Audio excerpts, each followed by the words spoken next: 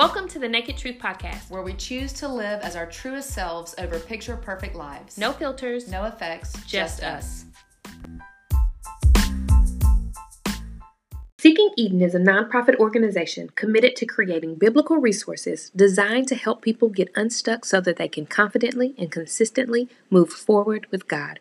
One resource of Seeking Eden is this podcast, The Naked Truth, dedicated to getting real about common topics that make us feel stuck. While our resources are available to anyone, through your generous donations, we are able to make the studies available to those who live in rural and low-income areas. To learn more about our work, locally and globally, visit us at seekingeden.org.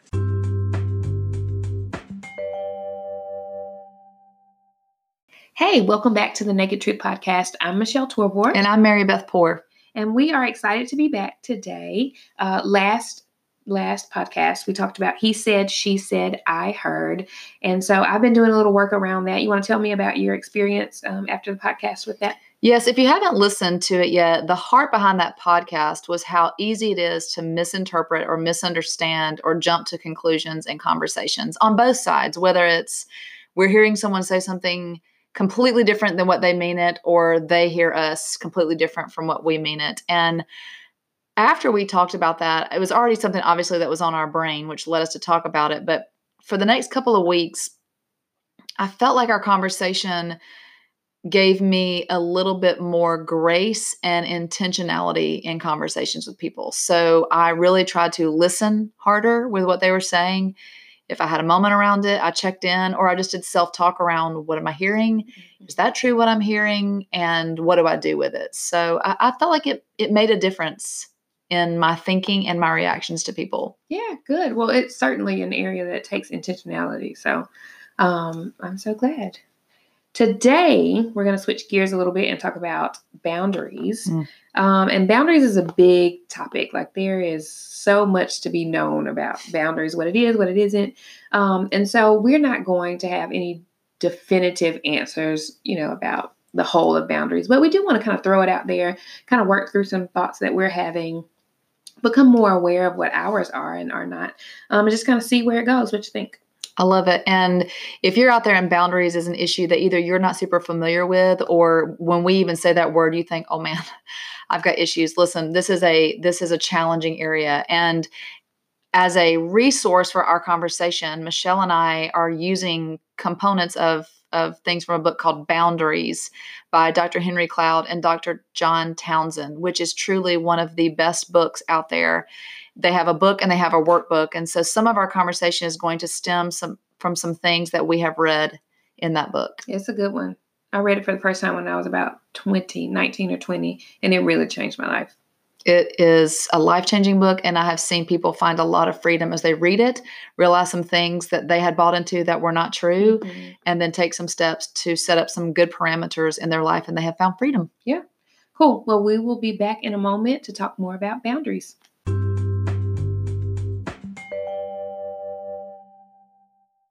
As we're talking about boundaries, we are titling this episode, Stay in Your Lane. But we want to make sure to flesh out what that means. And so the first part of boundaries is, what is a boundary? What is the definition of a boundary? And again, we're using that boundaries book to lay some groundwork. Yeah, so they define it in the book, not necessarily define it, but they talk about it this way. Boundaries, any confusion of responsibility and ownership in our lives is a problem of boundaries. And boundaries help us distinguish what is our responsibility and what isn't. And I will tell you that there have been so many times in my life, and even as we were talking about this earlier before we started taping, that part of me would go like, what in the world does that mean? Yeah, no, that's fair.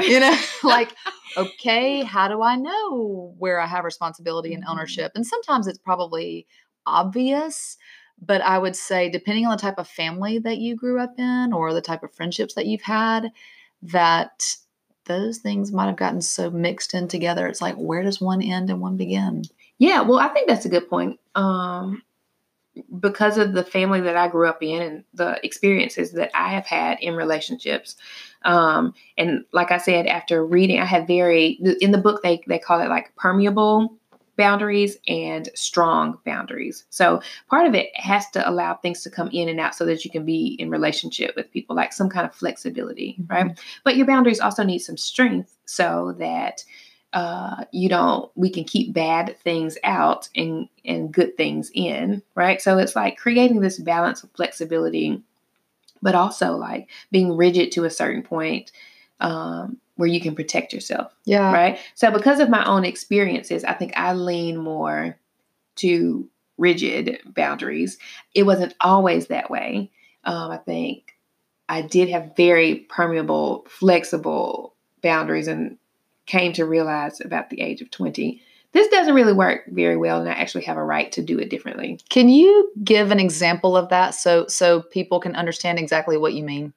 Yeah, you mean like when you say your boundaries were permeable and now that you realize the importance of them being rigid, can you speak to a specific one in an area and where it was causing problems when it was more permeable, and then what made you make it more, hey, this is a firm boundary for me and I'm not going to compromise?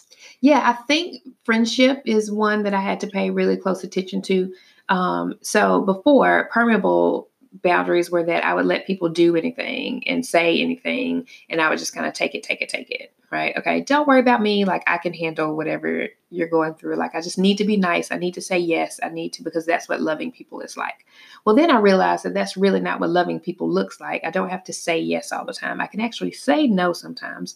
And protect myself when I need to. So, I made a switch to like pay attention to what other people need, but also what I need. And so I can say no and know that that doesn't make me a bad person. Now, the problem is sometimes I swing too far to rigid. And I'm like, no, that's not fair. Not going to do it. Don't want to hear anything about it. So I have to kind of loosen up on those sometimes. Does that make sense? It makes perfect sense. And I think that is an area that so many people struggle is, and I know this is one issue that I have had most of my life, is that you feel like if you do say no or draw a boundary that is mean or that is unloving. And there would be times where that was spoken. And I've even felt that way about someone who drew a line, know, and I would think, oh, that's so harsh, when in reality, they were trying to protect that space and it was necessary for them. They made a choice, and then I had a choice around how I was going to respond to that. But what you just said makes perfect sense. So being compliant is not always healthy. No. And I think, like, as Christians, sometimes the message of loving others kind of gets confused with, like, we always have to be compliant. Yes. And we will talk more about that when we come back.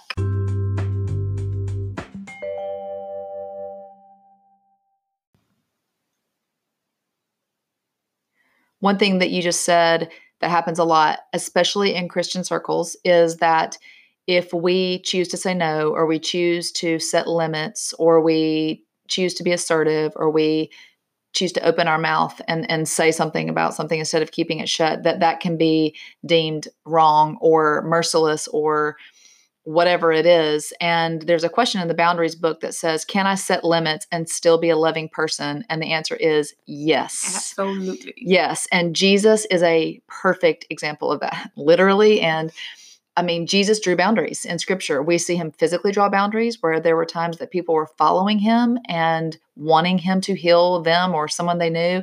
And he withdrew and went and spent time alone with God. Or there were times that he verbally drew a boundary in a situation. And sometimes when you read it, because we live in a somewhat unhealthy culture, it can seem harsh in a culture that doesn't really understand or promote boundaries. And so Jesus set boundaries. And so when we draw them and when we learn what they are and we use them in our lives, it is very biblical, very healthy. Yeah. And at the heart of it, I think when we're feeling slighted by someone and their boundaries, it's because we want our need to be met. But the reality is we just don't get to choose for other people. Like, we got to stay in our own lane. Like, there is trouble when you get out of your lane. Right? Exactly. And when we draw boundaries around something, if we don't communicate it with someone or they don't communicate it with us, then we can easily become resentful because we feel something coming at us, but there's no dialogue about it. And so it can get confusing about what's going on if we don't try to communicate these things that we are determining in our lives. Yeah, well, that's the beautiful thing. Like, you can set limits and be a loving person, and you can communicate to people what those limits are. Not only can, like, it is the healthy thing to do to communicate to people what your limits are so that the resentment isn't growing and nobody's talking about it. Exactly. You can give a person the choice to respect your boundaries or not. But if they don't know what your boundaries are, then sometimes that creates it can get a little sticky in. That's right. So we're going to look at a few situations, some examples to see how do we figure out where our responsibility begins and ends. Like, what is our responsibility? What isn't our responsibility? And so the first one is, what if you don't agree with a friend's choice? Let's say you have a friend who's hanging out with a person who has proved to be, I don't know, maybe a troubled person who gets your friend in trouble or something like that. Like, if you don't agree with that, how do you figure out how to handle that? What is your responsibility and what isn't? And this is really difficult. So what would you say to that? So I would say what isn't your responsibility is you don't get to tell your friend who to hang out with. You simply don't get to make that decision for her or him. I would say that your responsibility is, if you care about your friend and this is a deep concern, then your responsibility is to communicate your concern in a loving way. But I would say that's probably where it begins and ends. Mm-hmm. You can have thoughts, feelings, you can communicate it, but past that, it's not your responsibility to tell people what to do. Absolutely. I have experienced this exact thing where I had a friendship in my life. Another friend expressed concern over it, but they left it in my court, and their willingness to be honest with me made me think and allowed me to make a wise choice in regards to that friendship. Good, because people don't always do that. Some people communicate, but they don't always leave it in your court. Yeah, and they did. That's the thing. They communicated it, but they left it in my court. Okay, so what about this? What if a friend, you don't feel like that friend is being a good friend to you? So what if you feel like you're calling all the time, you're setting up things for you to do all the time, but the other friend doesn't really do that? And sometimes they don't always agree to go out with you when you want to. I think this is where dialogue comes in. That in a friendship, certain people are going to have certain expectations, and maybe even, I wouldn't say needs, but that there's going to be expectations. So I think that in a friendship, there has got to be communication between people. You and I are not phone talkers, for example. Right. And so, but for someone who's like, I need that friend to call me once a week and check in, if the person you're friends with is not that way, but that's your expectation, and you don't communicate it, and you stay resentful over that, it's going to be a problem. But if you tell them that that's what you need, they don't necessarily have to do that. Right. It's a choice for you to tell them, and it's a choice for them to respond. And then you get to make a decision whether or not that friendship is the relationship that you need to stay in. Yeah. So your responsibility is to communicate to that friend what your needs are. Your responsibility is to choose what you want to do about this relationship. But what your responsibility is not is to make that friend do what you want them to do. Absolutely. Okay, last one. When you're asked to do something, how do you handle that? If you're asked to do something that you don't want to do? Well, if you're asked to do something that you don't want to do, you can just simply say no. Matt and I have a friend who we ask him sometimes, it might be like, hey, do you want to go out to dinner? And all he will say is no. It blows my mind. No disclaimer. And you know what? We accept that. And as a person who struggles with saying no or feeling like I have to give 15 disclaimers when I say no, that is so jaw-dropping for me. But you can just say no, or say, thank you so much for the ask. I'm not able to do that. Mm-hmm. So your responsibility is to respectfully accept or decline. Yes. What your responsibility is not is to do something just because somebody else wants you to do it or feels like they need you to do it. Yes, but if you say yes, it is not their fault. If you've said yes to something that you don't want to do, which I've done 100 times, that is your responsibility and not their fault. Yes. Awesome. Okay. Well, we'll be right back, and we're going to kind of talk through some action steps that might be helpful in trying to figure out what our responsibility is and is not.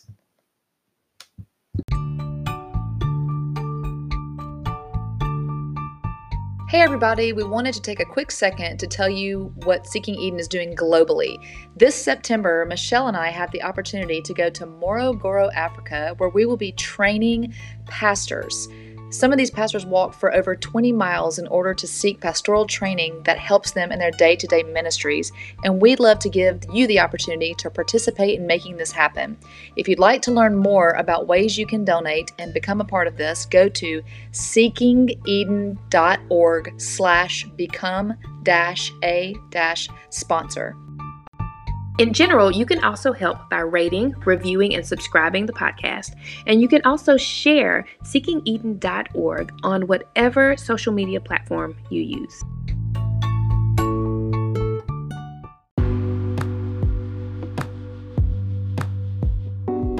Like we said at the beginning, boundaries is a huge issue. We knew we wouldn't be able to conquer this in less than 20 minutes, but we did want to throw it out there, and we're thinking about it. We wonder what will happen if you start thinking about it, if you haven't already. And so now we're going to move into some action steps. What can help us move forward in this? Yes. And in regards to boundaries, the first thing that we highly suggest, if this is an issue for you, is getting the book and or the boundaries workbook, the boundaries book or the workbook. I'm looking at Amazon as I'm saying this, and the book is $9 on Amazon and the workbook is $8. I mean, for less than $20.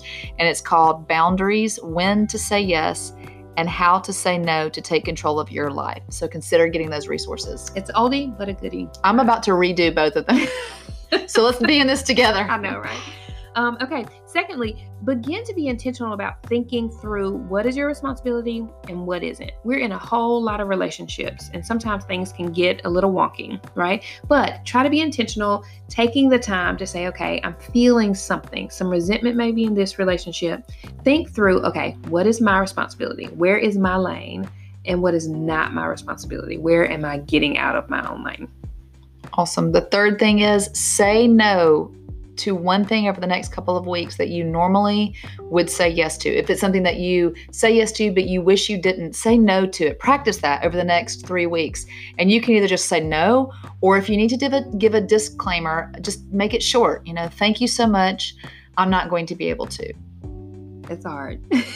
And then the last one is, do you need to talk with someone? Are you holding some resentment that you need to have a conversation about? Now, this one can be directly with a person, or what if you need to maybe see a professional, like a counselor or someone, about that, kind of talk through that, process that before you then begin to go out and have those conversations with your friends or the people that you're in relationship with. I always say, sick people don't go to counseling, healthy people do. So the healthiest thing you can do for yourself is seek help if you need it. No shame in that.